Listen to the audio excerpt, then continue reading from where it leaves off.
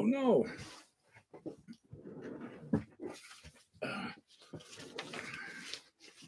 I just knocked down my research. Hey, welcome to the Backyard Professor Live. I'm just finishing dinner.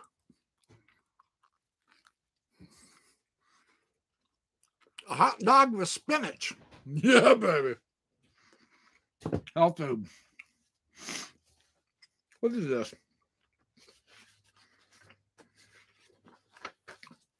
Okay. Hang on, I'm just a couple minutes early. Sorry to finish eating, but I'm hungry. Only on the Backyard Professor Live can someone get away with this kind of crap. Slopping all over the place. I apologize. Hey, Doug Vincent, welcome. Tim Rathbone, smash that like button. Hey, Mark Crispin, Monster Raver, good to see you, buddy. Elisa. Sorry, I'm talking with my mouth full. Buddy boy. Hey, everybody, splunky doink. All right. Hang on. I have a great topic tonight.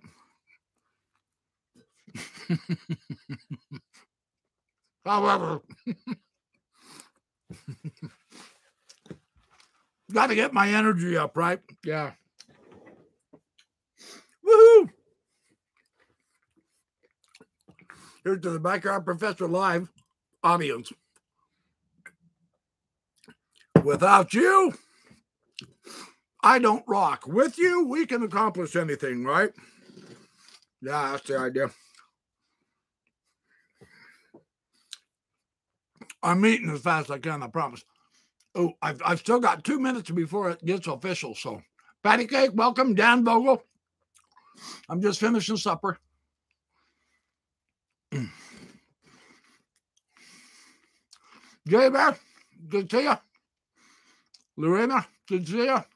Peter Higgs. Good Monday morning. Don't eat a hot dog with spinach, Peter, for breakfast.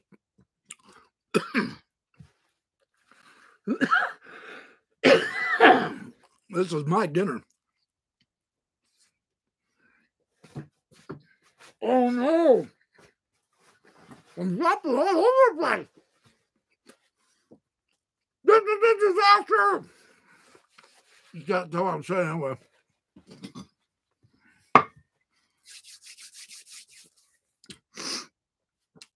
All right. 1 more minute and I got to have this down me. Hey, this is better entertainment than listening to that music anyway, right? Grant, good to see you. Grant Gilbert, welcome. Looks like you guys are showing up. Wow, a swallow. Crap, I swallowed my hot dog wrong. This is a disaster of magnitude. Yeah, baby. That's what I'm talking about. Yeah, baby. Uh-huh. Only at the Backyard Professor. Yeah, baby. Oh, my. Someone's yelling at me. Uh-oh, it's 6 o'clock. That's probably my alarm. Hang on, and I'll see who's yelling at me.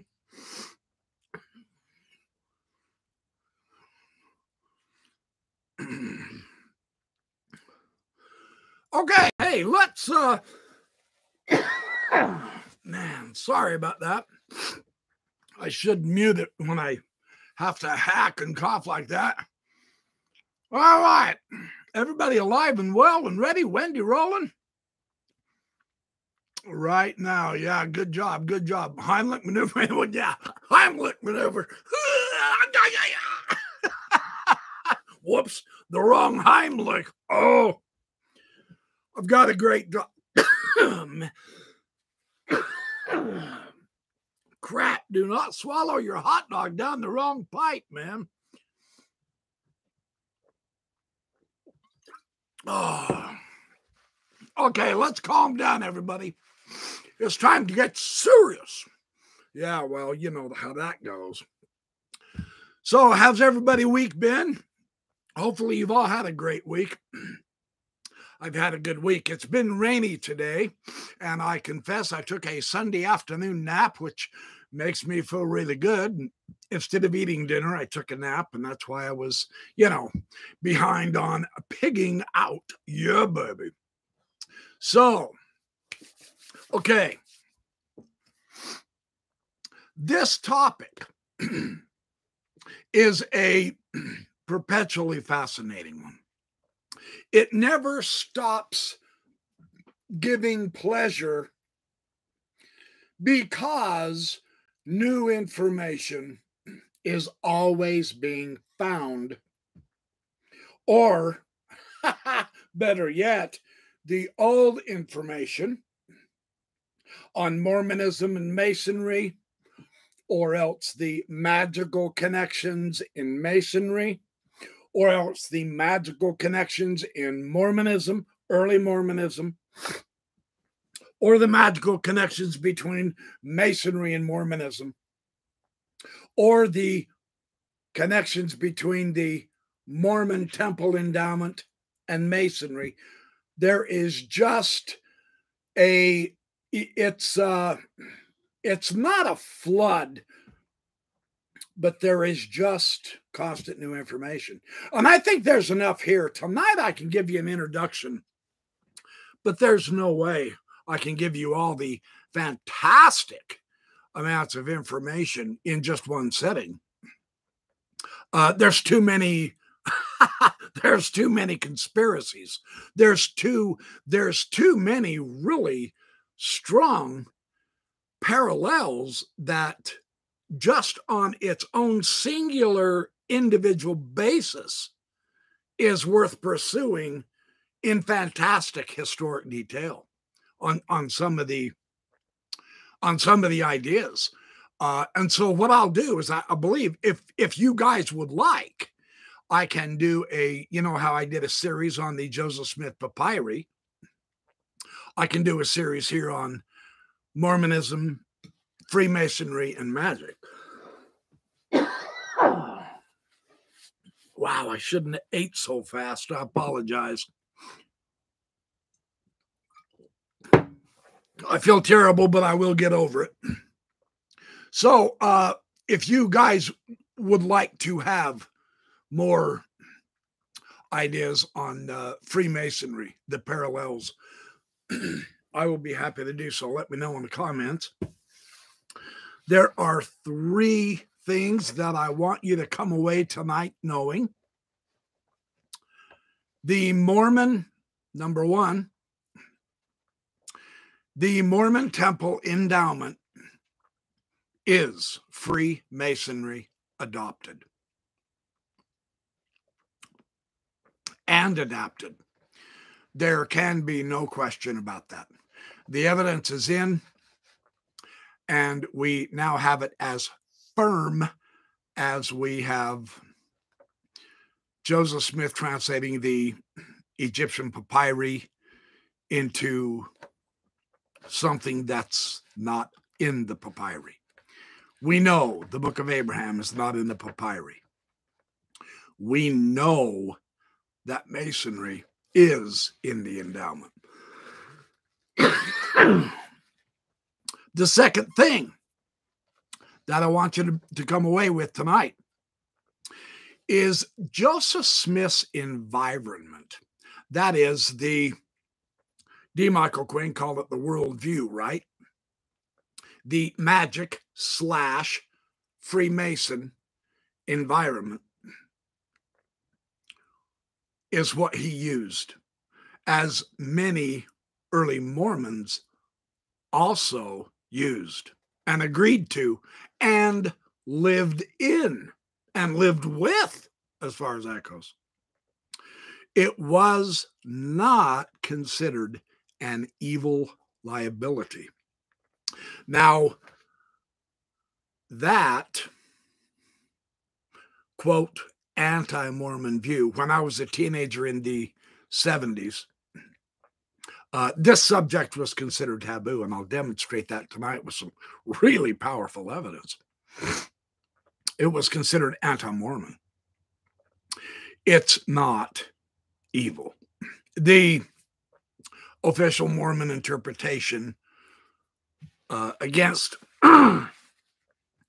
Joseph Smith's treasure-seeking, treasure-digging, magic involvement with talismans, etc., and his joining Freemasonry, and the influence of Freemasonry is not evil. That's the second thing that you'll come away with tonight. The third item that I want you to come away with is the Mormon Church's paranoia of the magic/Masonry environment is unwarranted. And I will propose that it is because of just simply misunderstanding and ignorance on the leader's part. Their particular interpretation of the concept of, pick a topic, revelation from heaven to the prophet Joseph Smith, the theme of nothing can rival the restoration that was called Mormonism before Jesus woke up and realized he was giving Satan so many victories. And so he told his prophet Nelson there in Salt Lake a couple years ago, I want my name emphasized. Dadgummit, I'm important. Emphasize my name. Quit giving a victory to Satan by calling it Mormonism, right? So the lack of, say, historic context and grasping of the leaders becomes really obvious once we explore the evidence of the relationship and the definite, I'll say interdependence, I'll put it that way, of Masonry and Mormonism, and the interdependence of magic and Mormonism. It's all of the same cloth, and that cloth is Joseph Smith's environment. And the example I can give you is my teenage years. The theme, the idea was this was always in the background with every lesson, with every talk, with every book, more or less. Back in the good old days of LeGrand Richards and Bruce R. McConkie and Mark E. Peterson. Yeah, that era. I was fortunate to be a teenager. Boyd K. Packer just had barely showed up on the scene. And so that was the era. And the idea was Joseph Smith was given pristine revelation. The information that came from heaven to Joseph Smith was unique, except that it used to be had way back when in early Christianity, in Jesus' day. And then after the apostles died, of course, the great apostasy. Well, that actually discouraged me from studying anything from 100 AD up to 1805. I never did do a very good study of the Renaissance or the Dark Ages or the Middle Ages, the Age of Enlightenment, none of that. I'm still not very familiar with them, although I've been trying to catch up like crazy. And so, of course, that's the era where Masonry took its rise. So there's no way I could have known anything about Freemasonry other than what I was told. And what I was told was Satan will have his imitations. Every true revelation, all the true light and knowledge that Joseph Smith receives from God in a vacuum, they didn't put it that way, I agree, but that was the implication. This was the philosophical background. This was the cultural spread in Joseph Smith's day, is that Joseph Smith was a nice, tender, youthful, righteous boy who was confused. And so he went and asked Heavenly Father for light, and knowledge, and understanding. And Heavenly Father gave it to him. And Heavenly Father guided him step by step, beginning with the first vision to show what kind of deity prevails in the universe, right? And then, of course, the angel Moroni and the Book of Mormon. And then after that was translated by the gift and power of God, then you receive, of course, the church had to begin, well, that calls for a lot of modern revelation. What offices do we need, Lord? What do we do? Where do we go? How do we know it's true, etc.? And so this constant daily guidance came because Joseph Smith had nowhere else to turn for information except God, and God lovingly obliged and gave him revelation upon revelation upon revelation. And it didn't matter about the most trivial stuff. Oh, hey, Orson Hyde asked me a question about this or that, or, there's a Brother Brown who is interpreting the Book of Revelation in this manner. Is that true? How should I approach that? Where am I going to send Orson Pratt? He's being obnoxious and he wants to go on a mission and so on. What quorum of the 12 apostles? Who do I choose? And, how do I call them? And, oh, hey, we need some money, Lord. Oh, you want us to sell the copyright of the Book of Mormon? Okay, gentlemen, Oliver Cowdery, you're get some of my witnesses and go sell it up in Canada, etc. All of these, really, truly, the impression I grew up with was actual daily revelation. The Lord was running his church on a step-by-step daily basis. And Joseph Smith was alive. He was in his environment. He was, we had to eat and get fresh water, milk the cows, farm the farm, etc., build some houses, build a city, translate books, write down scripture, etc. But it's this daily concourse from heaven to Joseph Smith is where his knowledge came from. And it was that pristine information coming from here and going out to you, the world. There was very precious little said about the environment. The influence on Joseph Smith came from Elohim and Jehovah through revelation. That is how I was raised. Now, any of you who were, I was in my teenage years in the 70s. Any of you who were raised in the 1970s know what I'm saying. You remember Mark E. Peterson's Evidences. He wrote that corny little book on the evidences of the Book of Mormon and archaeology. And I think he did one on Adam God, trying to straighten out the doctrine. And he did some books on very many biblical personalities. Of course, you have LeGrand Richards, the biblical scholar, Marvelous Work and the Wonder, and Israel Do You Know? Those kind of books. And then, of course, Bruce R. McConkie, Mormon Doctrine. This is the doctrine, brethren. That deliberate, crafted ideology sticks with you when you're raised in it.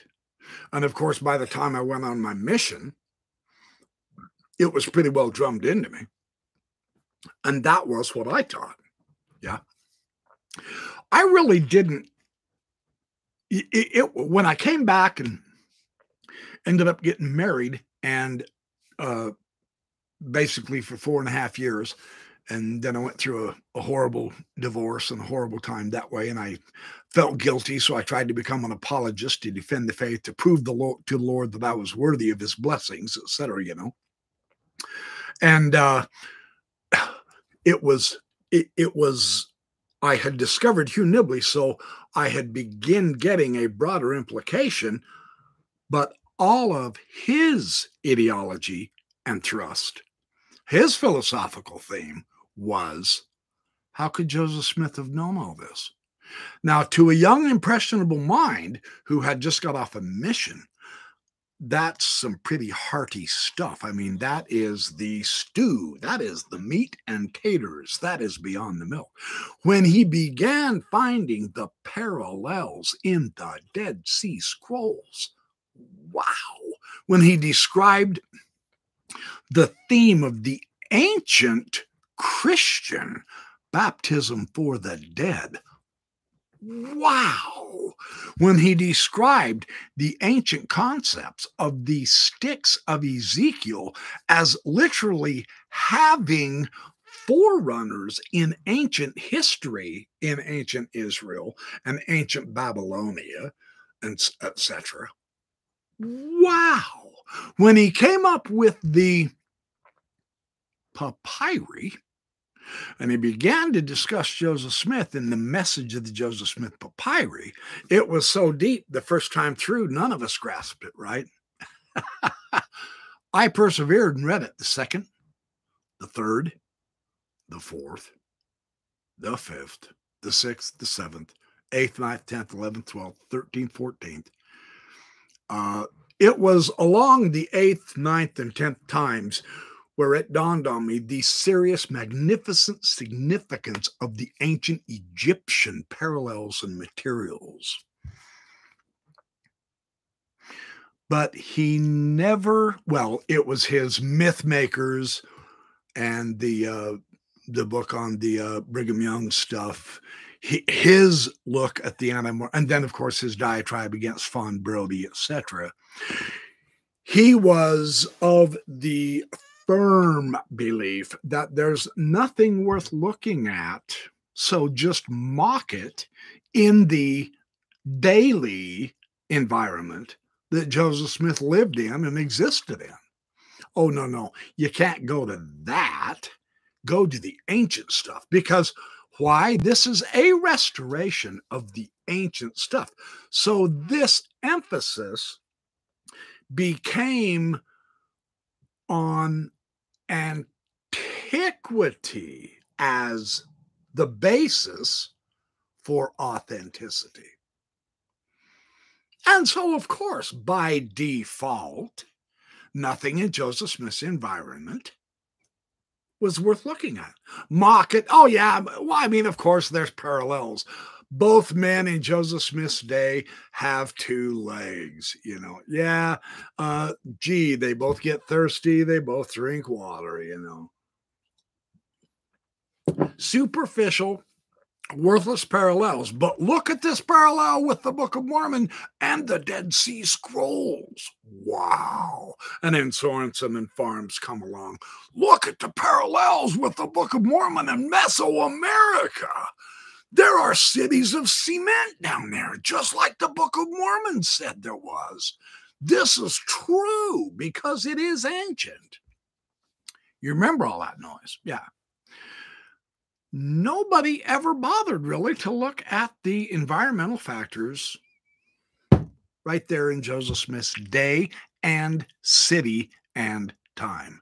And that is why when the Tanners came out, and I believe it was in the 70s, that was why when the Tanners came out with this, what was the name of it? Mormonism, Magic and Masonry, or else it was Mormonism, Masonry, and Magic, kind of like my title. I didn't make that title for this to mock the Tanners. It's just that those are very interesting subjects. And of course, I was told as a teenager, oh, no, don't read them. Don't read the Tanners. Don't read Waldemar. No, those are the anti-Mormons. They are there to destroy your testimony. What we need to do is keep reading the scriptures 15 minutes a day. How many of you went to seminary and remember doing the scriptures chases, right? And you memorize 5 or 6 little 1 and 2 verse scriptures, and then you parallel them and all that. I got halfway good. I wasn't the best scripture chaser, but I got pretty doggone good, right? And so you were given the impression by studying the scripture, you would have the Holy Spirit with you at all times to testify to you, of course, of the truth of how the church taught about Joseph Smith and why his knowledge was superior. Because, of course, he didn't take it, the Solomon Spaulding in view of the Hebrews. All of that noise is bunk. The Book of Mormon was translated by the gift and power of God with the seer stones, the Urim and Thummim. And so this came directly from God. There was very little environmental influence emphasized at all, right? Nibley completely skips Freemasonry in the message of the Joseph Smith Papyri. It is as if Freemasonry and magic didn't even exist. He mocked it a little bit in the Mythmakers, but he wouldn't take a serious stab at it. No one did until D. Michael Quinn. But Nibley made a big foofara and a big splash with his message of the Joseph Smith Papyri, because when you see some of those pictures, hold on, let me show you this just real quick. When you see some of the pictures, oh man, where did I put it? No, oh, hold on, it's over here. Hold on, I'm still here, I'm with you.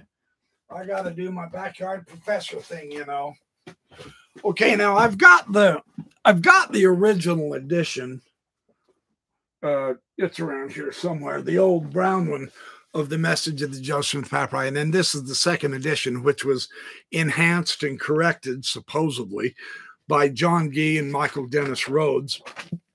Though Robert Rittner showed that their Egyptology still sucked, even after they had 10 years to upgrade it. But the one thing they did do in this book, really, truly, in the message, the second edition, they really did improve the pictures with the parallels. And it was fantastic. They had some good Egyptian pictures. Now, let me show you this one. Well, I mean, this is the late bronze. See, this is the late Roman bronze showing Jupiter Heliopolitanus with his uplifted right arm. And you can see that right there. Some of those pictures are so spectacular. And of course, he's tying this. He's not giving you specific parallels with the endowment, right? But he is showing how, through his very careful selection of disparate texts in both place and time, some of his Egyptian texts were from 800 BC in a particular part of Egypt, and other ones were from 2200 BC in a completely different part of Egypt, in a completely different dynasty, not having the same meaning at all. Well, of course, a young guy like myself, I didn't know all that lousy methodological sloppiness. I was blown away by the pictures. Look at those. Yeah, that's called the 5 degrees of fellowship in Masonry. Nibley never mentions that. He never mentions the handshakes, the 5 degrees of fellowship. He never mentions anything about Masonry. He only shows you the Egyptian side, giving you the impression that there is nothing in Joseph Smith's environment. The endowment only goes back to antiquity.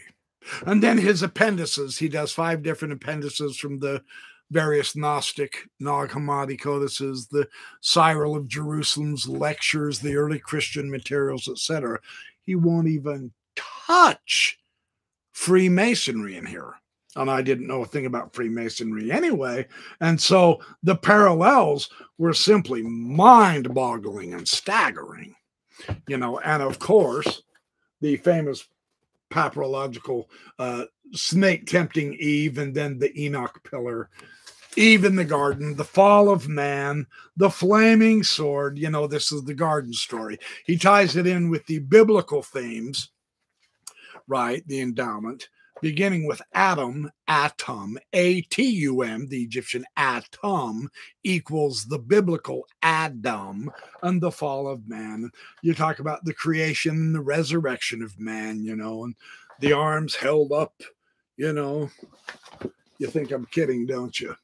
He has all kinds of cool parallels, right? So the point is, from that time on, this made such an impression on the scholarship, the LDS scholarship, that everybody started to jump back into antiquity immediately when you say the word endowment. Bam, go to the ancient world. Temple, bam, go to the ancient Babylonians. Talk about Solomon's ancient temple. Talk about the ancient materials in the early Christians. Translate the Greek texts from the Greek magical papyri, etc. Nobody mentions Masonry. And yet, that is where Joseph Smith got the endowment. Here's to a genius. Look, love him or hate him, that kid could really put 2 and 2 together and come up with 19. I'm telling you. So let's take a look. 1974. Now, this was just when I was entering high school, and I vaguely remember something along this line. This was the situation where we were warned that even Mormons were being deceived by the anti-Mormon literature about something they called Freemasonry. And that was the only thing I knew about it, is it's the devil's imitation. And some Mormons, you may run into this. We actually had a seminary discussion on this. It wasn't in any kind of depth or detail. We certainly did not go through this talk by Reed C. Durham. He was the president of the American Historical Association. He gave a talk in 1974, Is There No Help for the Widow's Son? Now, in this discussion, the 74 is a long time ago, right? You know, that's quite a while ago. I don't know who of you have read this or not. I'm going to just highlight some of the themes on purpose because of, in 1974, this was apostate hearsay. And this was seen as a dire threat to Joseph Smith receiving the pristine revelation and the truth from heaven. And Durham, after he gave this talk, he got in very serious trouble. The CES, the church education system, reprimanded him, and he had to write an apology. And I think one of you are trying to talk to me. Hold on, let me see who's saying what.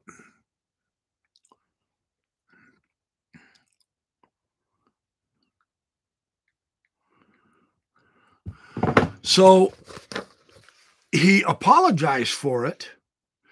He ended up burying his testimony, and he dropped the whole thing. He never brought it up again, ever, publicly. He never discussed it. Now, when a religion imagines that it can use its authority to force its scholars, and we do have evidence with this Durham issue, to recant what the evidence demonstrates, and then it encourages its own scholars to refute Durham. And they tried, but quite frankly, LDS apologetics' refutation of Durham sucks. It's positively ridiculous. It's stupid beyond dumb. Matt Brown should have known better. He died a few years back, unfortunately. I took issue with him when I became a Freemason on his really ridiculous, stupid diatribes about Masonry and Mormonism. He didn't have a clue because he wasn't a Freemason. I became a Freemason, so I went through the experiences, and I can tell you flat out from my experience, I know because I went through both of them. I experienced the signs, tokens, and penalties in the Mormon endowment and in Freemasonry. I know there is an organic connection there. Now, it's true, Joseph Smith's interpretation differed a bit, but the actual execution, the ritual, the themes, and there are dozens of Masonic themes. Durham brought out quite a few of them that I want to share with you tonight, and I will share more of this in this series that are also prominent in Masonry, and it did not begin in Nauvoo. It was not a late comer to the scene, I'll put it that way. And that, of course, is today's current. Actually, there's not a lot of apologetic going on at this point.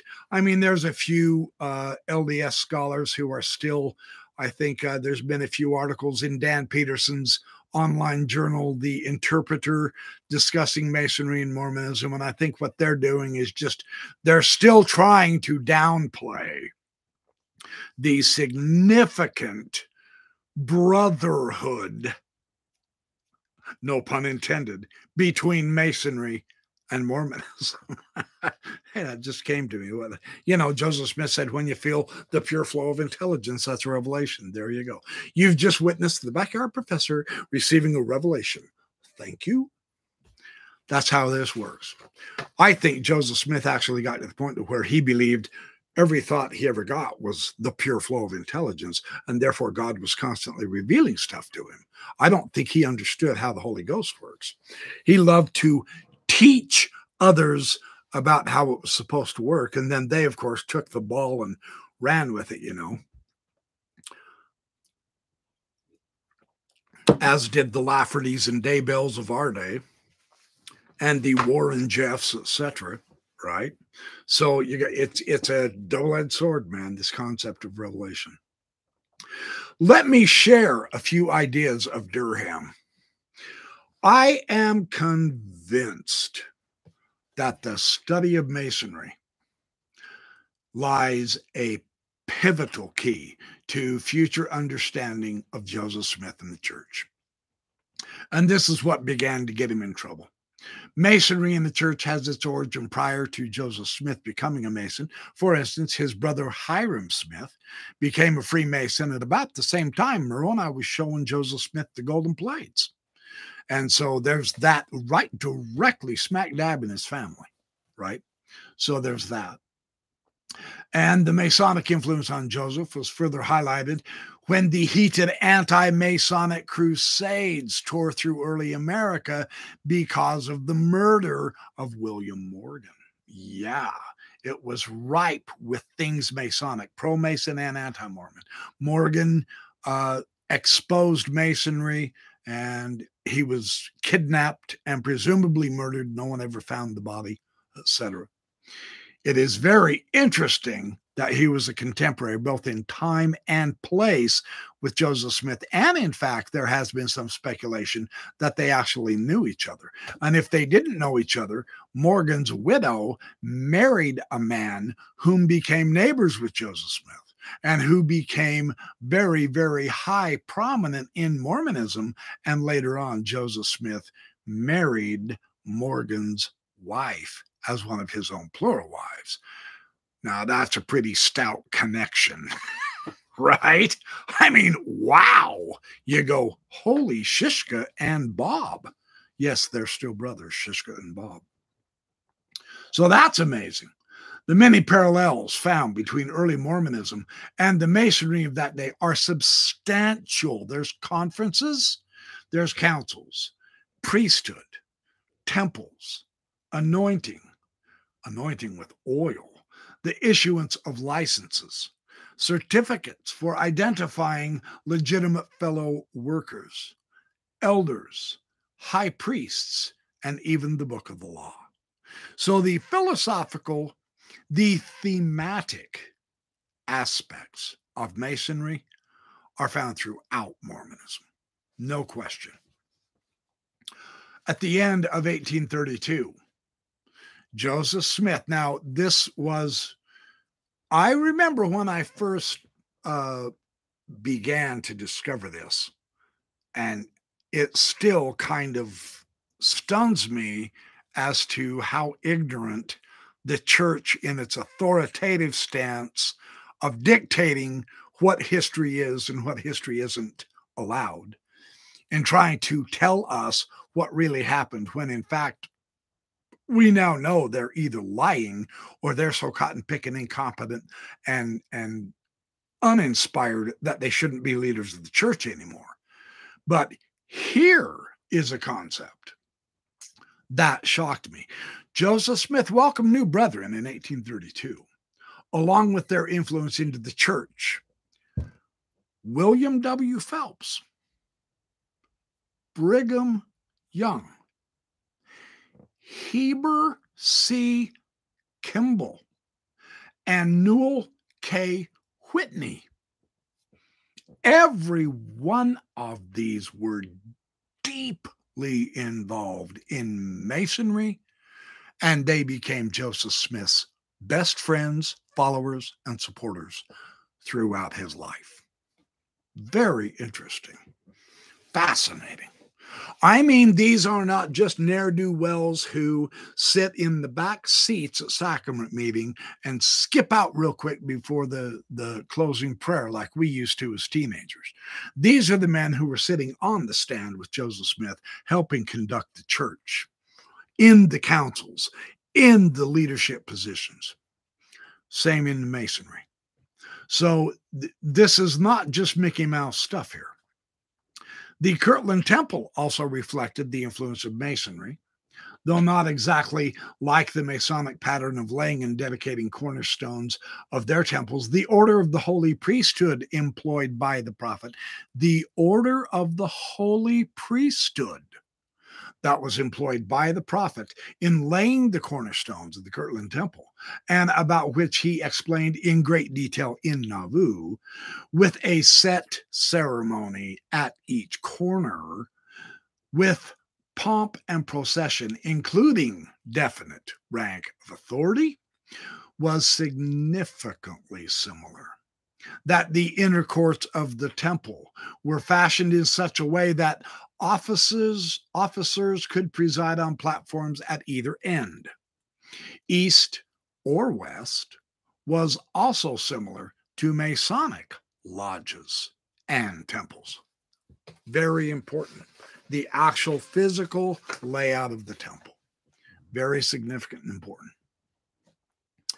In 1838, Avard began the Danites, and with the Danites, and this came back to bite Joseph Smith, but this disconsolation upon the prophet, their use of secret penal oaths accompanied with signs, hand clasps, and tokens, these involved and reflected Masonic life practices as well. Very interesting, isn't it? Before being imprisoned in Missouri, Joseph and his family lived in the Harris home at Far West. A Masonic aura certainly abided there. The woman of the house was Lucinda Pendleton Morgan Harris, who was at that time the wife of George Washington Harris, one of the leading elders of the Mormon Church. He had been a practicing Mason in Batavia, New York, as well as a worshipful Master Mason in Virginia. In addition to this, Harris was also personally acquainted with William Morgan, the Morgans having lived in an apartment above Harris's silversmith shop. Lucinda Harris was formerly the wife and later the widow of William Morgan. It seems highly significant to note that this woman, whom Joseph Smith had befriended years before, became a plural wife of the prophet, Joseph Smith. Now, another interesting, as our knowledge improves and increases with Masonry and with the involvement in early Mormonism of Masonry and some of the players in the connecting of the symbolism, the meanings, the mythology of Masonry, as that began to become incorporated into Mormonism. And it is reflected in several ways that Joseph gave his sermons with certain words he picked and chose when he addressed the Relief Society, etc. It is the prominent brethren who Joseph Smith is associating with that are always influencing Joseph Smith, whether it concerns angels and how to detect them from false ones, whether it concerns priesthood, higher and lower priesthoods, whether it concerns missions to the Lamanites, whether it concerns running for the office of President of the United States, whether it concerns bringing in the Freemasons within the fold. And in fact, in our lovely town of Nauvoo, why don't we try to open a Masonic lodge ourselves? The man who was responsible for that was John C. Bennett. Very interesting. A former active leader in Masonry in Ohio, and he was expelled from the Masonry in Ohio, interestingly enough. Well, he arrived in commerce and he rapidly exerted his persuasive leadership in all facets of the church, including Mormon Masonry. I do not believe he was its sole instigator, nor do I believe him guilty of all the Mormon print then or now that have accused him. However, at the instigation of John C. Bennett, George W. Harris, John Parker, Lucius Scoville, as well as other Mormon Masons residing in Nauvoo, and certainly with the approval of the hierarchy of the church, the institution of Masonry began. John C. Bennett is the one that helped get that ball going in Nauvoo. Very interesting. And he wrote, he showed up, he was a nobody, and he became second in command over the entire church within just 1 year. His influence, he meteorically rose, and then he, as fast, fell. It was a fascinating era. That could make a video all by itself on the truly miserably lousy way that Joseph Smith read people. It's true. He believed in friends. Yes, we get that. But man, sometimes he really was too easy on people. He misread them and misunderstood them. All they had to do was butter him up and flour him up and praise him a little bit, and he gave them everything. And then they turned around and caused nothing but problems.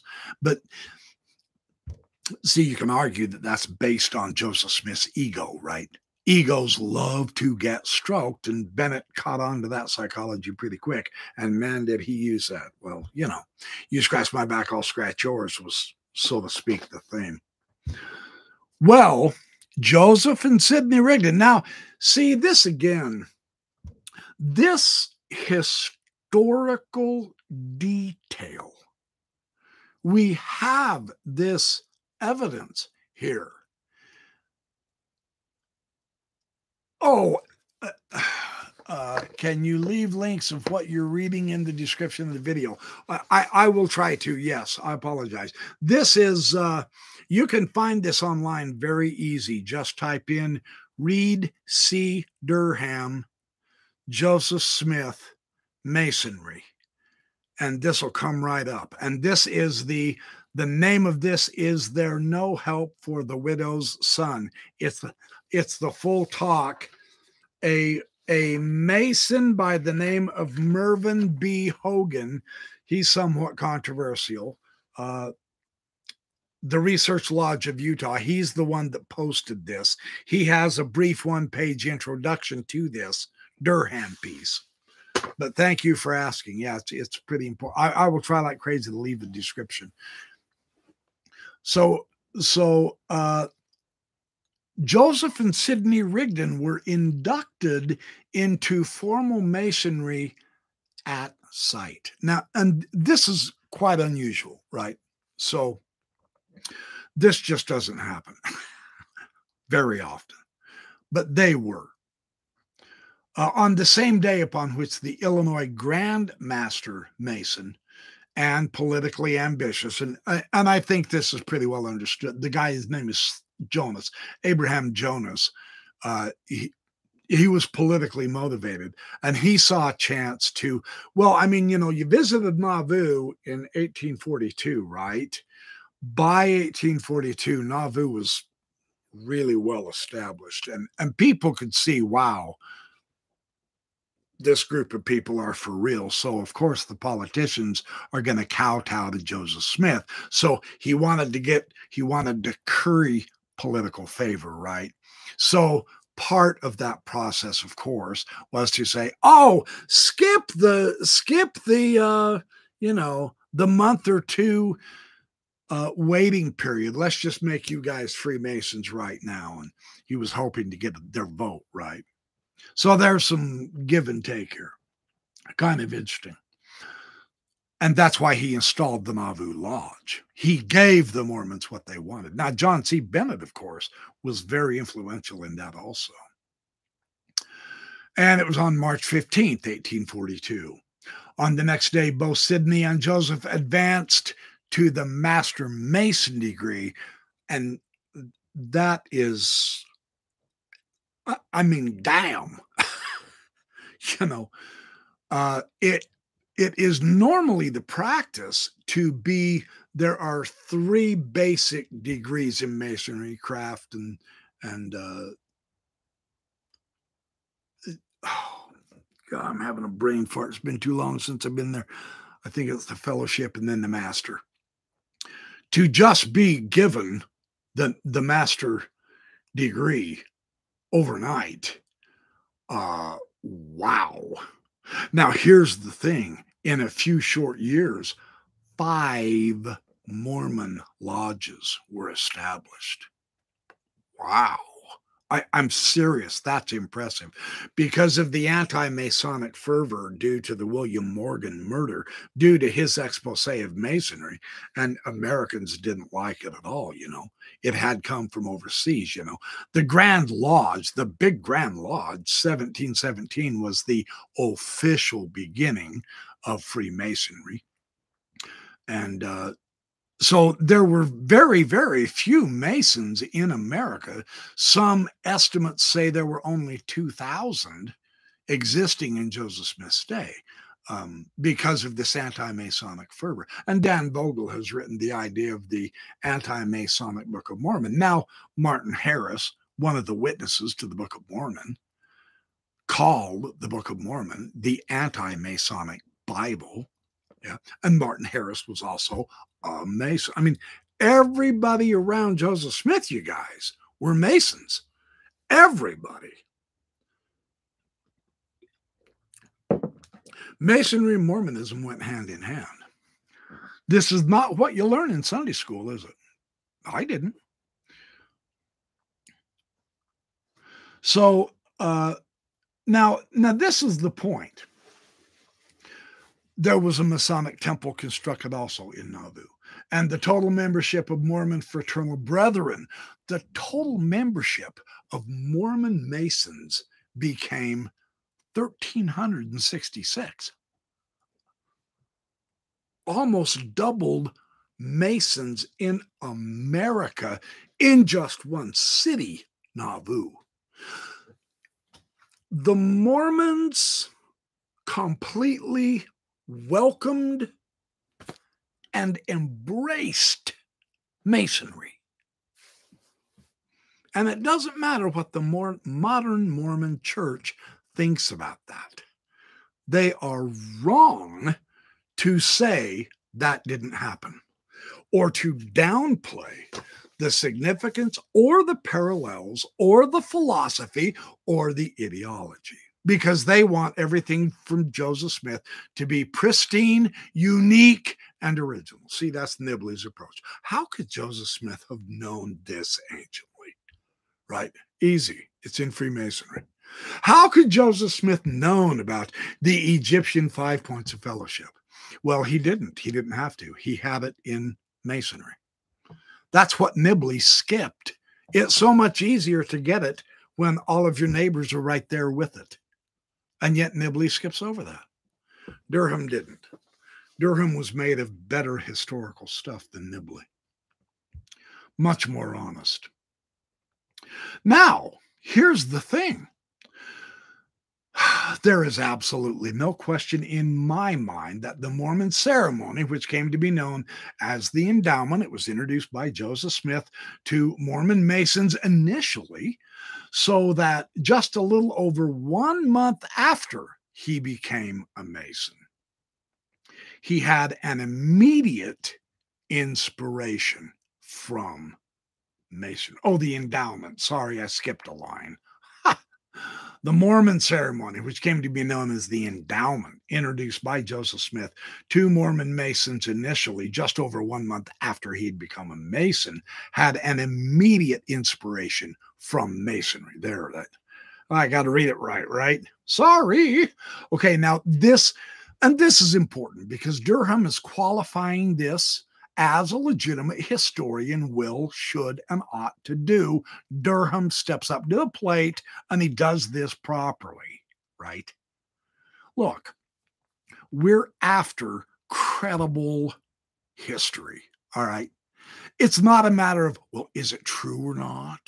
Does this mean Joseph Smith's a false prophet? Does this mean Joseph Smith's a true prophet? None of that bullshit noise matters at this point. We want to see the historical view. Okay? So quit worrying about testimony or anti-testimony or whatever the heck you want to call it. That's not even the issue. This is not to suggest that no other source of inspiration could have been involved, but we are tied to the similarities between the two ceremonies. They are so apparent and overwhelming that some dependent relationship cannot be denied. Now, Durham's being realistic here. And that's just the fact. Period. That is how it is. So they are so similar, in fact, that one writer was led to refer to the endowment as celestial masonry. Guys, that's direct, isn't it? Wow. So it's also obvious that the Nauvoo temple architecture itself was in part directly Masonically influenced. It appears that there was an intentional attempt to utilize Masonic symbols and motifs. The sunstones, the moon, and the star stones were examples. An additional example was the angel used on the weather vane on the top of the temple. Now, you thought that was Moroni, didn't you? Uh-huh. Why did you think that? Because the Mormon church told you.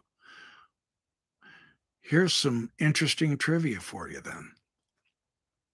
He shows a slide at this point. And I don't have this picture. I'm sorry. I can try to find it, but I'm sure it's findable. Now, William Weeks, he was made a Mason in the Nauvoo Lodge, and he was also the architect of the Nauvoo Temple in Joseph Smith's day. Okay, so he has many drawings in the historian's office of the church. This is one of the preliminary drawings. He's showing the drawing, the first drafts of the Nauvoo Temple. You will notice that it has the beautiful picture in the whole front of the temple of the all-seeing eye. There you go. That's the one on the other side of the $1 bill, the all-seeing eye. That is pure Masonic. Well, Joseph Smith adapted that onto the temple. Wow. You will notice he was going to have a beautiful angel stand on the top of the temple. So another design by William Weeks a little later, again, he modified the all-seeing eye. He trimmed down the angel on top of the temple. And then again, in another plan, he has the small angel on the top of the temple. Now, in the visitor center, and this is so crazy. Okay, here comes one of the parts where I take issue with the church. I mean, today, this is huge. Hopefully they're overcoming this ridiculous problem, but this is huge. So in the visitor center at the Nauvoo Restoration, you see a mock-up of the temple, and on the very top there is, on the weather vane, is this little angel. Well, that little angel was photographed. In the next picture, there's the angel, the beautiful horn, the Book of Mormon in the other hand. And then if you'll notice what looks like, there's crosses on the staff or the spear, which is the weather vane itself. Now, do you see these crosses there? He's describing the slide. I apologize, I couldn't find that. Dang it. We blew that up. He enlarged it.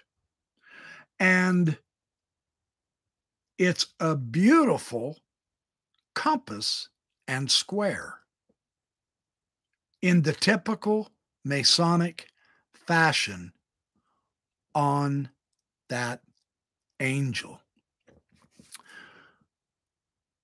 The next morning after Durham gave this speech, the church removed that angel and the pictures from the visitor center. Flippin' dolts and idiots, aren't they? It just astonishes me. You know what I mean? Come on, you coward liver lily pansies. You're so scared of history. You want to make it your own view, and it has no evidence, and you'll squelch and suppress the evidence, and you won't let anybody else see the reality. And you claim your restoration of the truth. And you wonder why so damn many of us have become skeptical Mormonism. Time for you guys to maybe get a revelation to discover why. That could help. Well, again, in the journals of Thomas Bullock and Mosiah Hancock and many other portraits, they were painted of the temple. The angel does exist, with a beautiful description of the angel, even to the book, the horn, the temple clothes, and the robes that it's clothed with. And there is no question that it was intentionally to be a Masonic symbol at the top of the Nauvoo temple. It was not Moroni. Here's to real history, huh?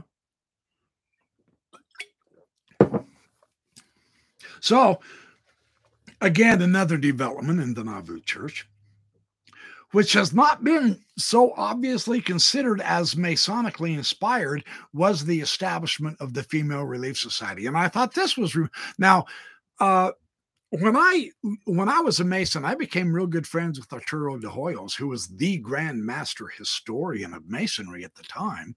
And there were guys in my lodge that were just blown away that Arturo de Hoyos and I became friends and were talking. I mean, they dang near worshipped me, because everybody knows who Arturo de Hoyos is.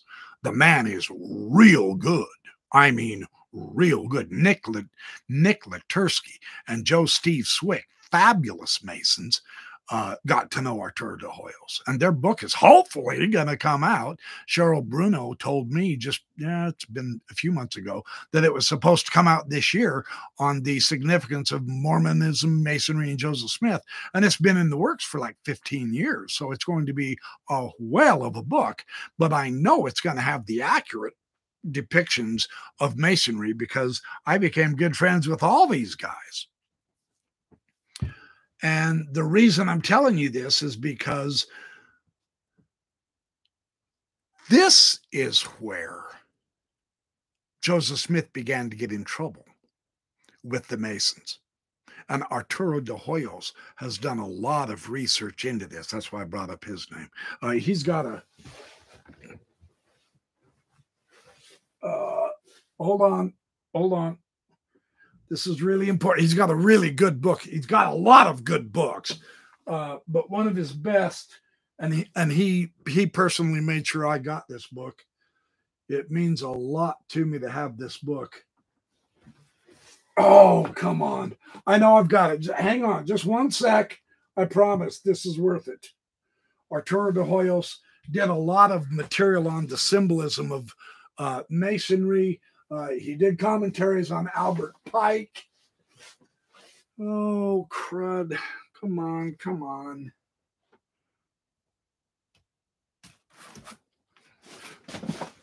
Ask and ye shall receive. The scripture is true. Now, this is Albert Pike's book, Esoterica. Phenomenal book, Arturo de Hoyos. The symbolism of the blue degrees of Freemasonry. De Hoyos went through step by step discussing all of the symbolisms of the blue degree masonry, with Ronald Seal giving the foreword. And this was in 2008. When I read this book, you guys, I contacted Arturo. And I just flat out asked him, I said, what the hell are you doing? I'd been a Mason for a couple of years, you know. And I actually got to where I could ask him some really good personal questions. And I learned a boatload from him and Joe Swick. And I said, what? You have literally revealed everything about Masonry in this book. You're going to get in trouble. You're going to get disowned. You're going to get thrown out, disfellowshipped, excommunicated, whatever the hell you want to call it. I said, you're too valuable to the craft. Why did you write this book, Arturo?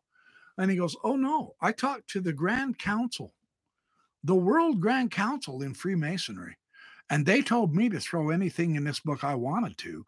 So I threw it all in there, including the exposés of the later 1800s against Freemasonry from former Masons.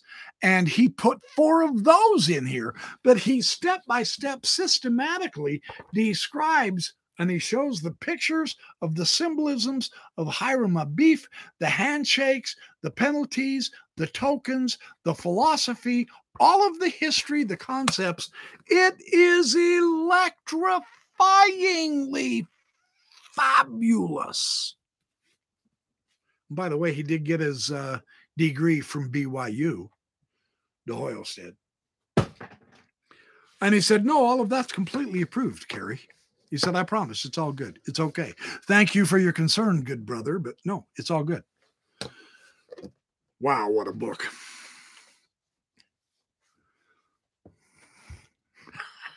So where was I before I got excited about my friendship with De Hoyos, who was absolutely magnificent man. I haven't heard from him for a few years. I hope he's okay. So this Relief Society, now this female Relief Society, and this of course, now Masonry, of course, is for men. Now there are auxiliary women organizations in Freemasonry, right? But really, Masonry is a boys' club, a man's club. Joseph Smith bringing in the wives and the women and forming them as the priesthood for females in the same room that they were made Masons to complete the symbolism that now the women are also Masons with their husband. Well, this is what the Grand Lodge of Illinois kicked the Mormons out of Masonry and took away their license, right? Because no, that doesn't work. But Joseph Smith went his own way anyway, and he said, tough luck. This is how I'm doing it because I've received a revelation. This is how it's really supposed to be. There's a clue to the early Mormon view of Freemasonry. Remarkably, fantastically interesting. So the second type of unorthodox female Masonry was known as adoptive Masonry. In this order, the highest woman was called the elect lady. Now, where have you ever heard that before? The highest woman officer in Masonry, in the adopted Masonry, was called the elect lady. Well, that's what Emma Smith was called. Very interesting, right? This is a striking parallel to her title in the Mormon highest order for women.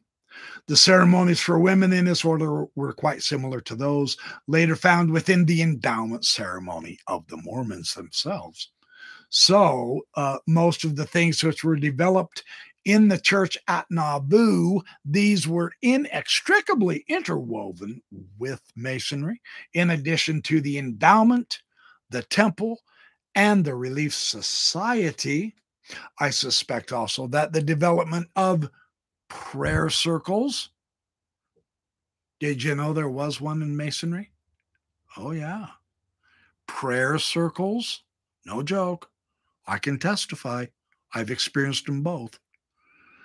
And even polygamy are no exceptions. But more importantly, I suggest that enough evidence presently exists to declare that the entire institution of the political kingdom of God, including the Council of the 50, the living constitution, the proposed flag of the kingdom, and the anointing and coronation of the king had its genesis in connection with Masonic thought and ceremonies. It's all here. Wow.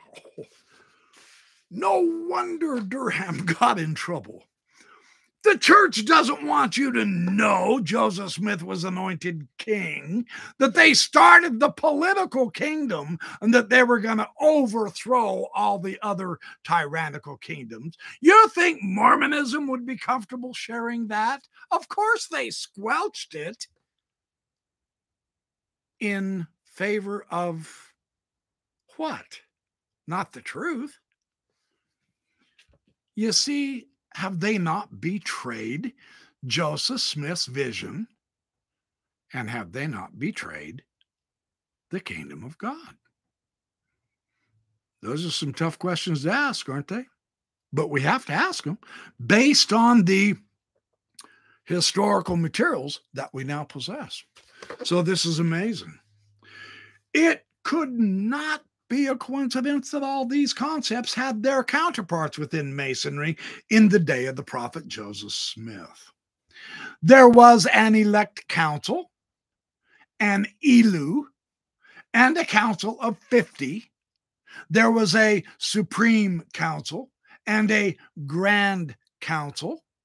The crown was a common Masonic symbol, as well as a portion of the regalia actually worn by the officers who represented the king in the highest degrees. It's the clothing in the temple endowment. Anointing was commonly performed, and any practicing Mason would have been familiar with the word constitutions. Indeed. I mean, wow. You know, for the modern Mormon scholars to say, oh, well, yeah, there's just a couple of superficial parallels.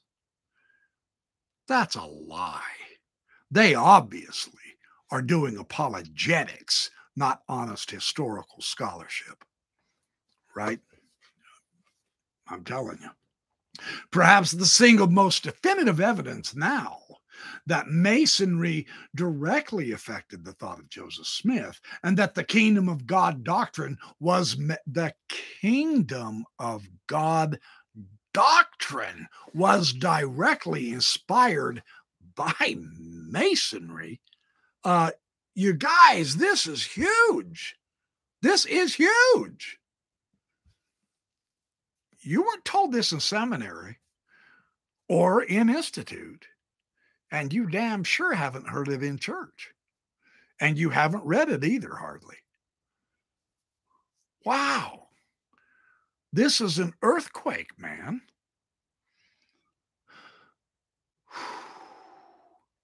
This can be seen recently brought to light holograph letter of Joseph Smith to Mr. John Hull of Lempster, New Hampshire. And in this letter, this is probably one of the most amazing revelations yet that we have on Joseph. Now, of course, this is 1974. Hopefully, some of you haven't read it so that this might be interesting enough that you've stuck around. There, it looks like there's, oh my gosh, I have my biggest audience ever. Thank you for all joining. Y'all came just in time. I'm about to read to you one of the most mind-boggling letters Joseph Smith ever wrote, and I'm not kidding. And it was about Masonry and its basis of the kingdom of God, which Joseph Smith claimed as secretly anointed king to be the head of, which he acquired from Freemasonry. Here's the letter. If you're not sitting down, sit your butt down. You're going to want to. This is, wow. Okay. Now, he wrote this to Mr. Hull, and I will read fully how Durham describes this. Mr. Hull was a distant cousin of Joseph Smith, and he was a congregational minister. So he was deeply involved in the development of the town government of Lempster, New Hampshire, and more pertinent, he was a practicing Mason for over 40 years in Mount Vernon Lodge number 15, then at Washington, now at Newport, in New Hampshire. Well, during that time, he held every office in Masonry up to and including the worshipful master of the lodge. So he knew his Masonry, right? So this letter from Joseph Smith to this guy, he's writing to the expert Mason here. Joseph Smith is describing his understanding of the Masonic basis of the kingdom of God, and this will blow your minds. If the letter proves not to have actually been written by Joseph Smith, and so far as I know it hasn't, his amanuensis wrote the letter and signed Joseph Smith's signature in such a way as to make it appear authentically like Joseph Smith's own handwriting as possible. I personally discount any fraudulent intent because of the reliable historicity relating to Joseph Hull. And also because the content of the letter here fits with the known ideology of the Restoration movement, which Joseph Smith was working in. And further, the ideas expressed were completely consistent with the kingdom of God development in Mormonism at this time. Okay, so that makes sense. So the little note at the commencement of the letter indicates somewhat the depth of ideas presented in this letter.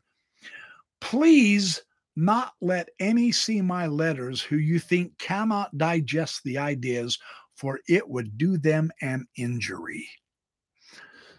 So this is serious stuff. Now here's what Joseph Smith had to say.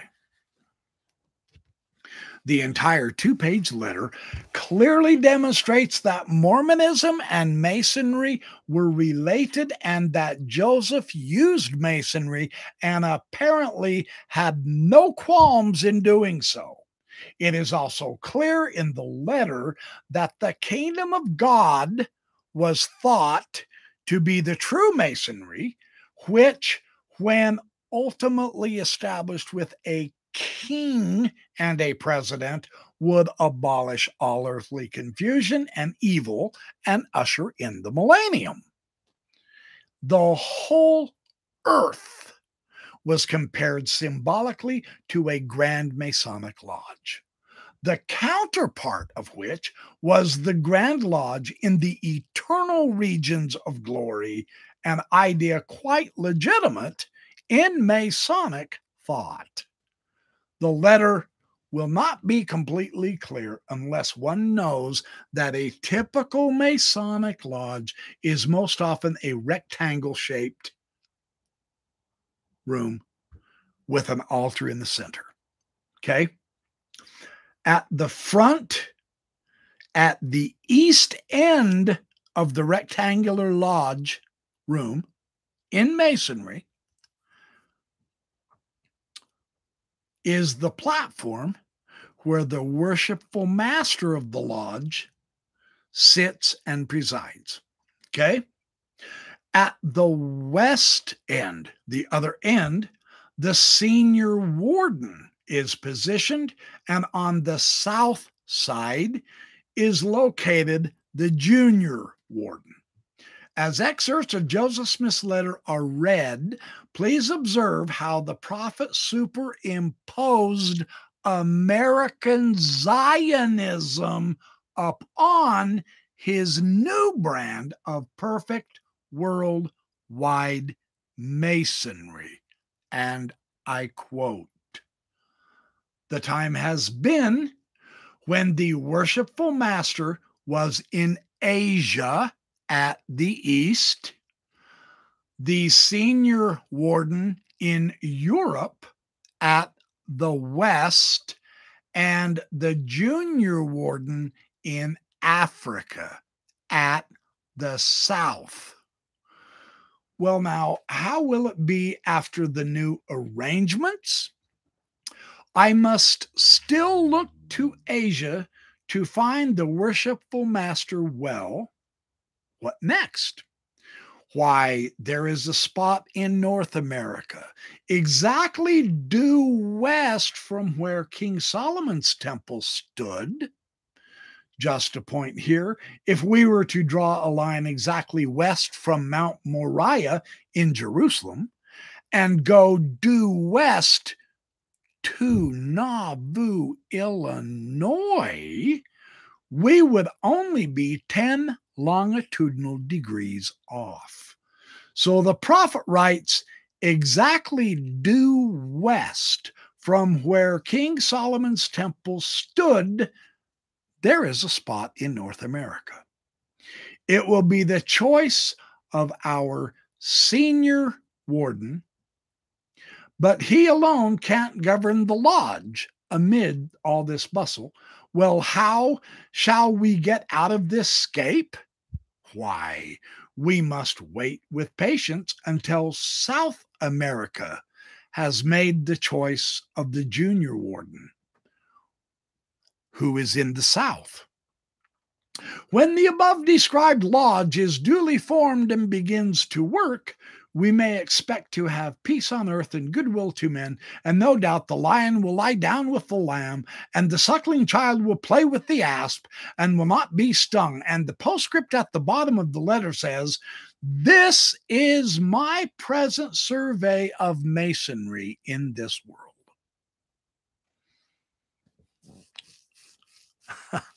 So there are two concepts here that I need to point out, to reiterate. First, I said that Joseph Smith had no qualms about using Masonry. Well, this letter, I think, is evidence of that. There's no question. One historian has described this use of Masonry as the grabbing on principle employed by Joseph Smith. This was explained to me that whatever was in his surroundings being preached or professed or even practiced, it didn't matter. Joseph Smith sometimes borrowed it and incorporated it into his ideological theology and system. Okay, so that's point number one.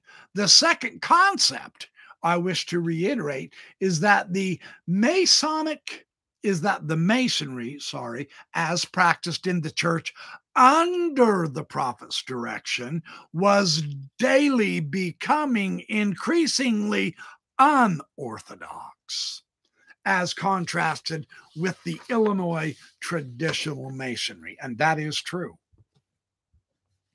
Therefore, it appears that the prophet first embraced Masonry, and then in the process, he modified, he expanded, he simplified some things, he amplified or he glorified other things. His alterations were done by the authority of constant revelation, which he believes he received, or by sheer whims and the intelligence of an egocentric genius. Oh, I bet that got him in trouble with the CES. Or at the insistence of strong personalities who surrounded him, giving advice and counsel, depending on how you view Joseph Smith. I personally think it could have been a factor of all of it, right? In any case, these two concepts now, and this is what made Durham's paper so good to me, is because these two concepts explain it so very well. It just makes sense, for Pete's sake. Come on, wake up and smell the historical dandelions. It's obvious when you finally see it.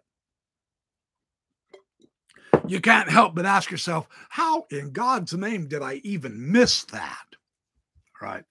So, the idea of the grabbing on and then the idea of the expansion seems to be further substantiated by the following statements relative to Masonry in the church, which were expressed by some of the prophet's closest contemporary neighbors and friends and church leaders and brothers and fellow councilmen and apostles and stake presidents and bishops and members. Heber C. Kimball wrote to Parley P. Pratt when Pratt was over in England. Only 3 months after Joseph Smith had embraced Masonry, and here's what Kimball told Pratt. He said, "We have received some precious things through the prophet on the priesthood, which would cause your soul to rejoice. I cannot give them to you on paper, for they are not to be written, so you must come and get them for yourself. We have organized a lodge here of Masons since we have obtained a charter. That was in March, and since that there have been nearly 200 who have been made Masons. Brother Joseph and Sidney were the first that were received into the lodge. All of the 12 have become members except Orson. He hangs back, but he will wake up soon. There is a similarity of priesthood in Masonry. Brother Joseph says Masonry was taken from the priesthood, but has become degenerated. But many things are perfect. I think it will result in good. The Lord is with us and we are prospered." Heber C. Kimball later wrote, "We have the true Masonry. The Masonry of today is received from the apostasy which took place in the days of King Solomon and David. They have now and then a thing that is correct, but we have the real thing." Now that's Heber C. Kimball's understanding. Joseph Fielding, he was a convert as well as a missionary from England. He wrote in his diary, I believe he was the nephew of Hiram Smith, "Many have joined the Masonic institution. This seems to have been a stepping stone for preparation for something else, the true origins of Masonry. This I have also seen and rejoice in it. There has been great light poured out upon the saints of late, and a great spirit of hearing. I have evidence enough that Joseph is not fallen. I've seen him after giving, as he said before, the origin of Masonry, the kingdom of God on the earth, and am myself a member of it."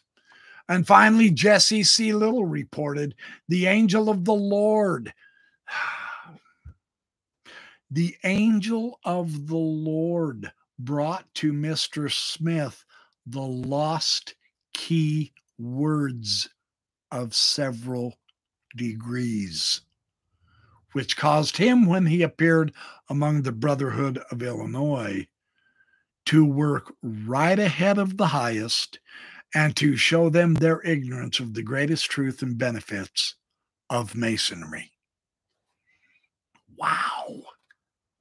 So I believe he accepted Masonry because he genuinely felt he recognized true ancient mysteries contained in Masonry, and that in light of two fundamental concepts already established within the theological framework of Mormonism, and those concepts are the restoration of the gospel and the dispensation of the fullness of times. We all understand that's what he was working under, right? Joseph was under the strong compulsion to embrace Masonry. The prophet believed that his mission was to restore all truth and then to unify and weld it all together into one.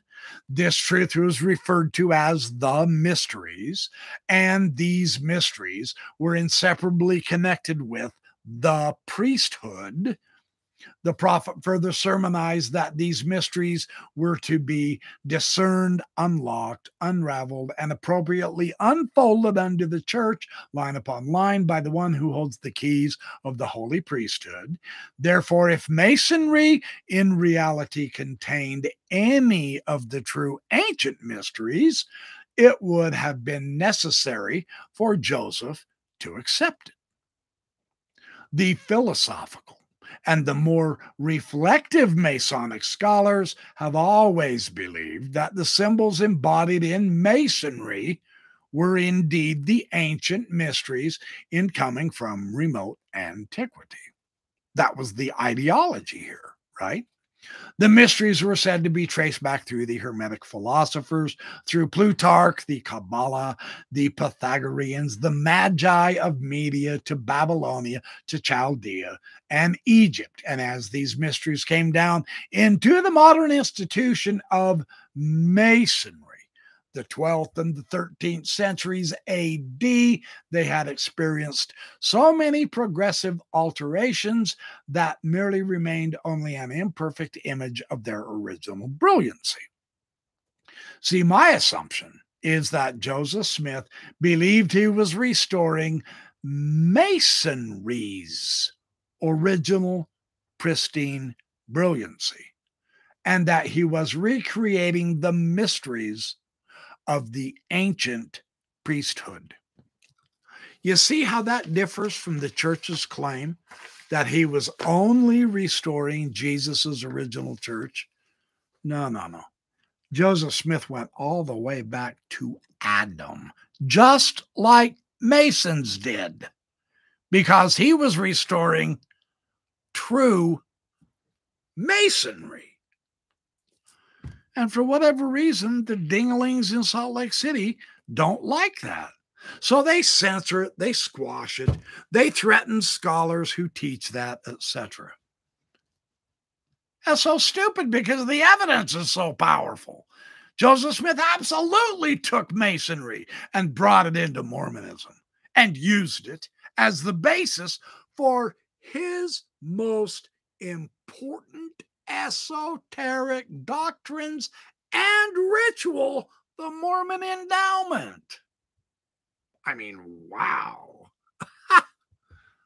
And he said it was going to cover the whole world as a Masonic lodge. Fascinating. And then he goes off on to the Jupiter talisman. Now, the Jupiter talisman, that's probably what got Durham in trouble. In 1974, you could not say Joseph Smith was involved in magic or off with your head. That was serious offense to the Mormon church. Yeah, well, sucks to be the Mormon leadership then who are trying to control history because evidence demonstrates otherwise, right? And I have gone an hour and 35, so I've gone far enough. What I want, and I have other sources, what I wanted to do, there's another really good source. I will get to this next week. If you guys are interested in me continuing on this fantastic subject,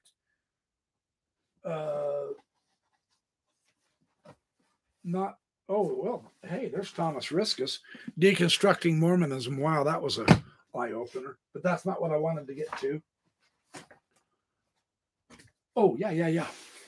Michael Homer wrote an article in Dialogue years ago, Similarity of Priesthood in Masonry, the relationship between Freemasons and Mormonism, in Dialogue 1994, one of the absolute most complete, fascinating, fantastic looks into Masonry, other than what Joe Steve Swick used to tell me on the phone. We had hours and hours of phone conversations and my discussions with Arturo de Hoyos.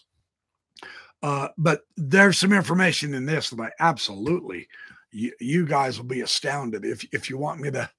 Yeah, Joseph Smith restored plagiarism. Yeah, that's one way to look at it. All right. There was a lot of problems with all of this. So if you don't mind, next week I will continue on with this Freemasonry and magic. Yeah, yes, I will, Elisa. Absolutely, I will continue on. Yeah. So yeah, Lorena, that might be a good. He plagiarized Masonry and the Bible and a lot of fiction. That's one way to look at it. Yes. Another way to look at it is he used Masonry and put his own ideas into it because he was a Mason. Where he got into trouble was not putting the signs, tokens, and penalties into the endowment. Where Joseph Smith got in trouble is when he began including women. Then he started getting in trouble, and he did not back down and change it. That's when he got removed from Masonry. And he didn't care. He kept on being a good Mason. They kept working in the lodge all the way up until the Saints were kicked out of Nauvoo and had to run west. True story. They didn't stop it in 1844 at Joseph Smith's death. They kept right on going for 2 more years up into 1846. So that was really interesting.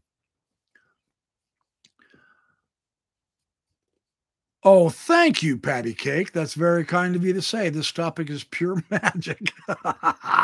Keep going. I see what you did there. You are a very punny woman. Yeah, baby. Yeah, baby. Oh, right on, mama. So, yeah. Yeah, an AI Clement. It's too bad that the bad guys, meaning those who want to control the narrative, have gotten into the leadership of the church. And basically, have you noticed that their controlling of the narrative today is not Joseph Smith's vision at all? So it kind of begs the question, doesn't it? Has there been an apostasy again, after all, within Mormonism? Now, of course, their own prophets say no. God won't let us lead you astray. I mean, it's all circular. Who's saying that? Well, we are. We're the prophets. We receive God's word, and he said he will never let us lead you astray. Wow, how convenient, right? Again, like I say, the evidence is really clear. It's quite powerful. And all I did was read Durham. Homer goes into a boatload more detail in this, in so many, many remarkable ways, comparing and contrasting the Mormons with the Masonry. And he gives a much, Durham did okay. His was a public speech to be given in about 45 minutes, right? And so he, of course, just gave it generalities, whereas this really gives you some livid, nice detail. And I am also in communication with some fellow Masons online, and they are sharing information with me. And I can bring that information in as well, which is really useful and helpful, because you're getting it straight from the horse's mouth, right? And that makes a difference. It really does. You're not getting it from a biased Mormon who wants Mormonism to be pristine, unique, and original. It never was, any more than Christianity was, any more than Judaism was.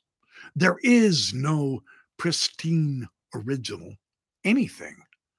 Everything has been handed down and more or less plagiarized, changed up, uniquely transformed to fit whatever group that particular religious ritual is involved in. I mean, ancient shamanism is a conglomeration of stuff, as is medieval Christianity. You know, Dante, do you really think his Paradise Lost and Found and all that? Do you really think that was an original, pristine material? Of course not. Not any more than the New Testament is. Where did the New Testament come from? The Old Testament, of course. Where did the Old Testament come from? A lot of it is based on what? The ancient Near Eastern mythologies of Mesopotamia, Babylonia, and Egypt.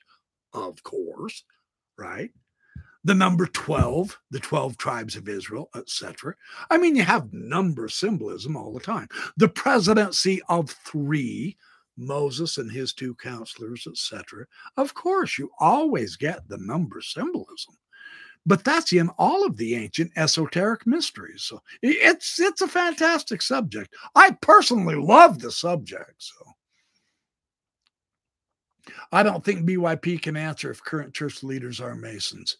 Ali says, so far as I'm aware, they're not. And they wouldn't be caught dead being. And it is entirely to their loss, in my opinion. They all should be, but I don't know if any of them are. I'm not sure. It's unlikely. I'll put it that way. I agree with you, Doug Vincent. I don't think Joseph Smith would recognize the church at all today if he saw it.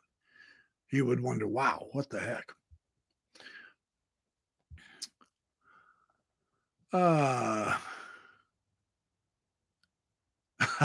Mr. Natural, you cracked me up. Yeah, so do I, but I do it in a different manner. When do you find time to read all the books you have? Everyone's given 24 hours, and so it depends on how you prioritize that 24 hours. That's been my answer. Everybody can read absolutely all these books if you decide that's what's important, because everyone has the same amount of time per day, right? I know it's kind of a cop-out, but that's been my response for the last several years, because I really do take time to read this stuff because I love knowledge. I love to learn, you know. Hey, that's part of why I became a Mason, I'm quite certain.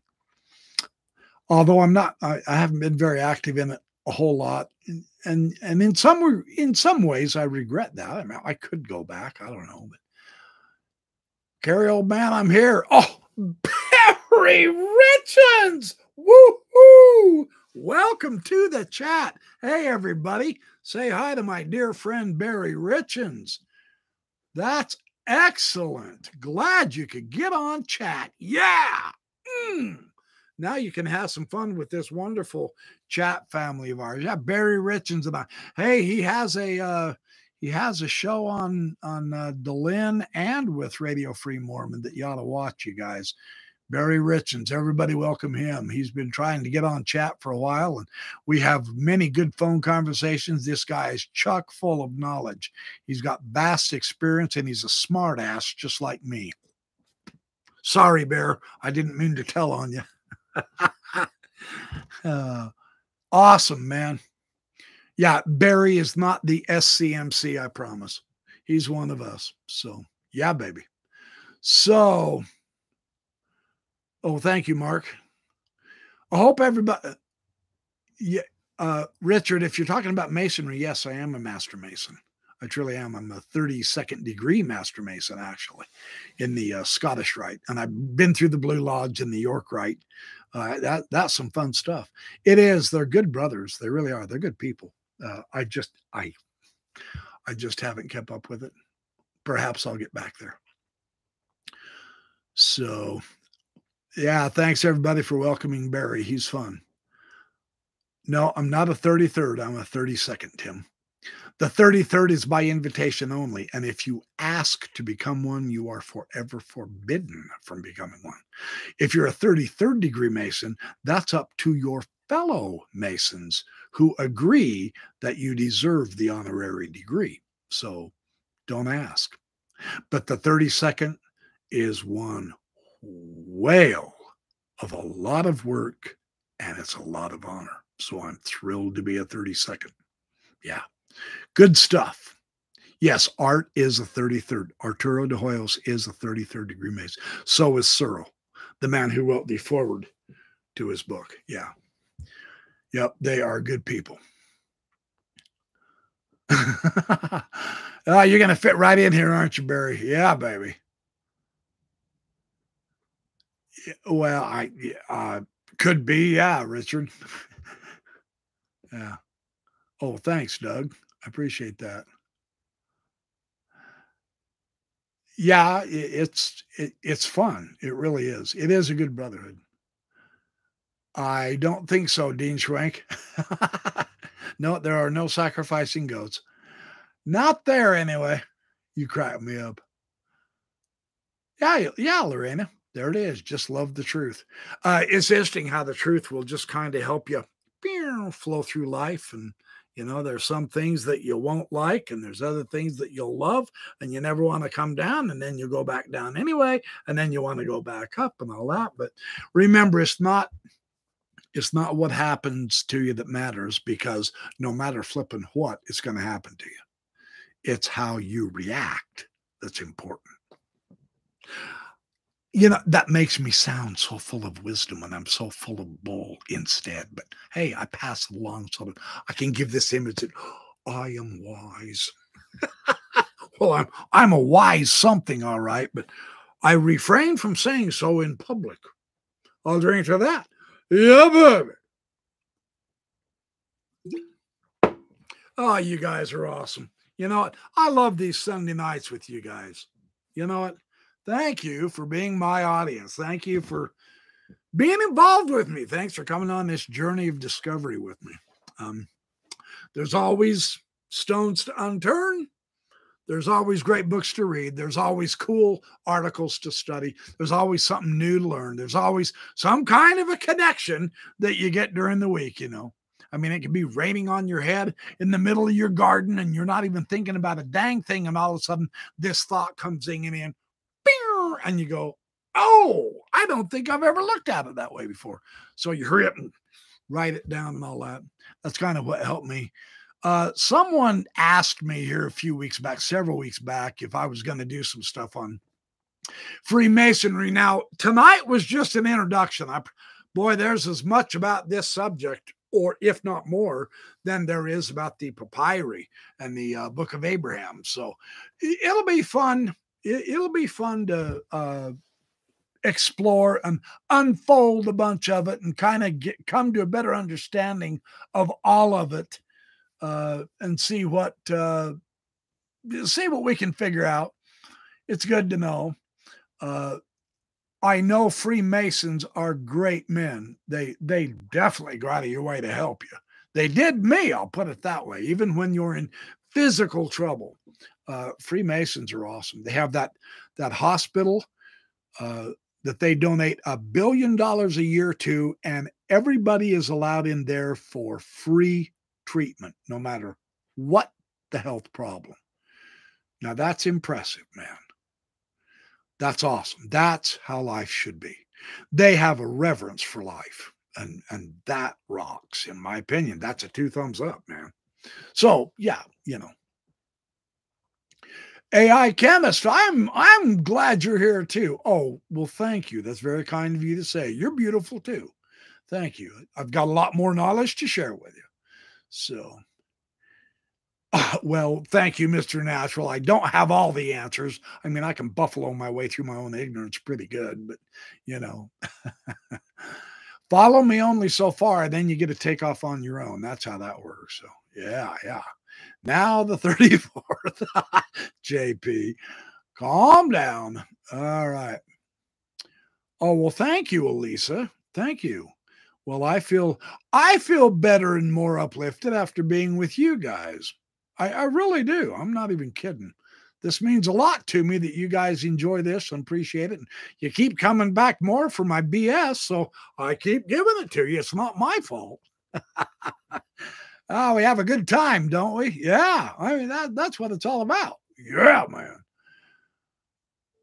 It does, Dean. Dean Schwank has a great point here. He says, BYP, it feels like a fireside ward family, right? Isn't that the idea? Hey, we're all in this together. We're having fun. Yeah, we learn a little. Sure, we'll have disagreements. Criminy. We may even actually have a fight or two, but so what? Forgive and forget and move on. We're all just kind of slogging through this anyway, right? Love your neighbor as yourself. Love the Lord your God. Love your neighbor as yourself. Mr. Rogers' idea. I can't help it, man. And I wasn't a real big Mr. Rogers fan. I watched a couple of them, not much, but I like you just the way you are. What would that turn the world into if we all really seriously had that, not the words, had the view, had the philosophy, you know? Wow. What a great thing that'd be. So, all right. Yeah, I want to look into that too, Doug Vincent. The backstory to Sidney Rigdon. I'll bet that is. I know there's been a few books written on him. I'll tell you what, that could be really, truly included in this series on Freemasonry and Mormonism. I will, and I know I have another dear friend, Mike Wagner, who's telling me about William Law that I need to, but all of these personalities, these fantastic personalities that from the church angle, we think we know, but in reality, the history is vastly more complex and interesting. I will look into those guys while I'm doing this series, and I'll present some information on them. How's that sound? I'd be happy to do that with you guys. Heck yeah, I'd love it. Oh, yikes. Bloviating hell, I probably could be, right? Yeah, everybody has his own truth to share, but boy, compare me to Rush Limbaugh. Ouch, that hurts. I didn't like him at all. He was a hate monger. I probably shouldn't say that out loud, but no, that's not a good comparison. I don't accept it. No offense, but I forgive you. Not a big deal. You didn't know better. No, don't compare me to that moron. Thanks. All right. Okay, patty cake. Yeah. Mrs. BYP is vastly my superior in intelligence, smarts, love, kindness, talent, skills, capabilities. I'm very blessed to have her, so that's a good thing. Yep, fun place. Tim Rathbone, I always appreciate you showing up too. I know you have much, much more to contribute than most people think, and yeah. Well, Richard, that's an idea. I'm not against that once I retire. Yeah. Yeah. Not a bad idea. We are a tiny minority here. We are surrounded by hordes of gross barbarians. Onward. Yeah. Woohoo. Genghis BYP and his army. We're small but powerful. We're like the 300, aren't we? So I don't even know if there's 300 of us, though. But hey, we can fake it. What the heck? I can count 1, 2, 19, 39, 77, 165, 195, 300. There's 300 of us here. And I can count us all on 2 hands. Oh, the glory of math, right? Woohoo. Yeah, baby. There we go. Oh, well, you're very welcome, Deborah Kittredge. Thank you for being here. That's very nice. I do too. I like this group. I like the fellowship of this group too. Newton Lemos, are any of the current LDS GA Masons? I have not checked into that. I'm not sure. Honestly, it's probably going to border on unlikely, though. They just don't have the capacity to comprehend how wonderful it is. They have a bad, brainwashed, false impression of them. Yeah. And they don't love their own historical evidences of how the early brethren in Mormonism absolutely thrived, loved, and embraced Masonry. These guys today, they're basically clueless, I suspect. I'll be happy to be proven wrong, but it's going to take some pretty good evidence. It'd be cool if they were, but it's unlikely. So anyway. Okay. Oh, that's interesting. Hugh Magnu. I'm not trying to mispronounce your name. I apologize if I do. Mikamurai. Thank you for being here. Yeah, the stuff like that happens. Scott Sherry. Hey, how are you? Oh, thank you, Mark. That's very kind of you. Thank you for your donation. You're saying Russell M. Nelson is a master mason. Okay, I might be wrong. I'll look into that. He might be. That would be interesting. I doubt he's very active. He's probably like me if that's the case. But yeah, that'd be cool if he was. It'd be cool if all 12 apostles were too, actually. Some GAs used to be Freemasons through Hinckley's presidency, according to Tim Rathbone. That's kind of cool. I suspect, I mean, there's bound to be some Freemasons in some of the higher parts of Mormonism as well. In early Mormonism, it was absolutely all of the upper echelon who were Masons. And again, that was partly because of the environment. See, when the Mormons moved west, Brigham Young and those people, Joseph Smith gave the Masonic cry of distress at Liberty Jail.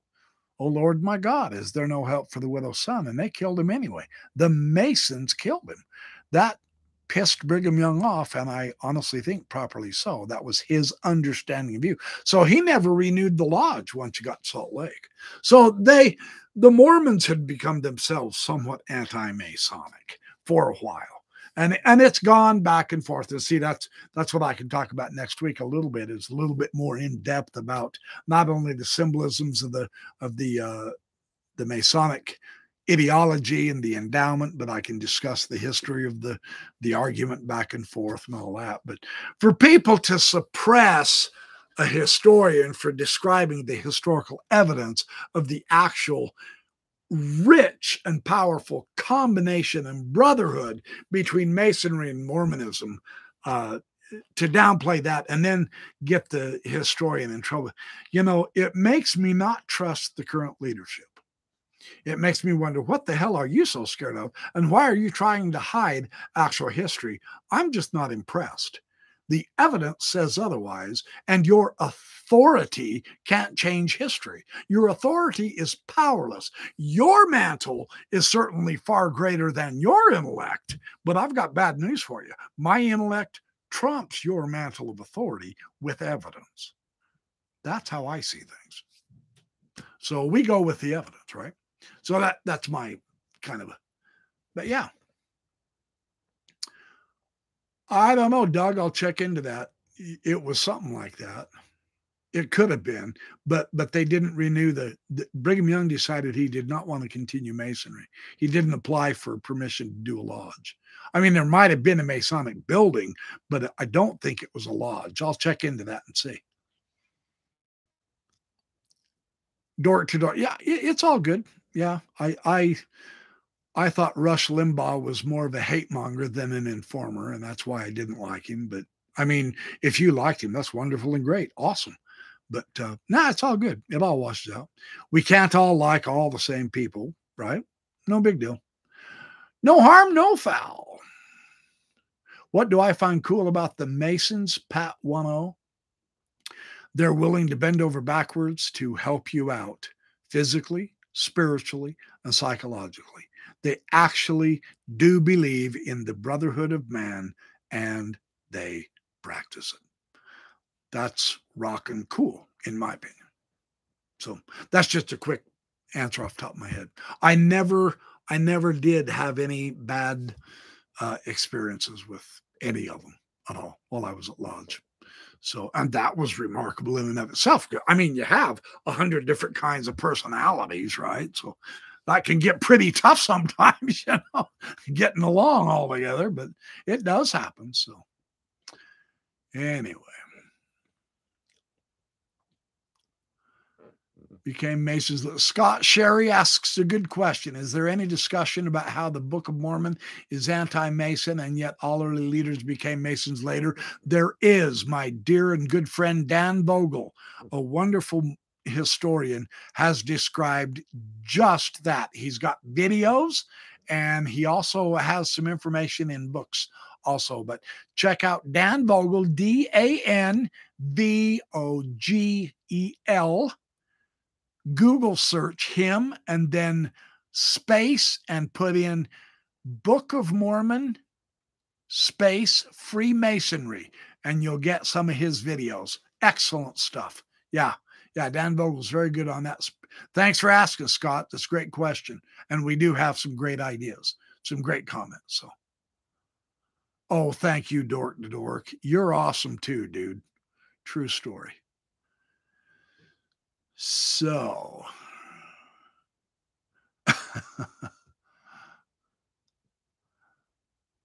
okay. Oh, sure. Yeah. Oh, Dan Vogel's still here. Good. Yeah. No, it's all good. I don't mind touting anybody who's done some real good, damn good research, and you are one of them, Vogel. I've always loved reading your stuff. I'm not done dealing with you yet. I got more of your crap to share. Or stuff. I mean, stuff. All right, you guys.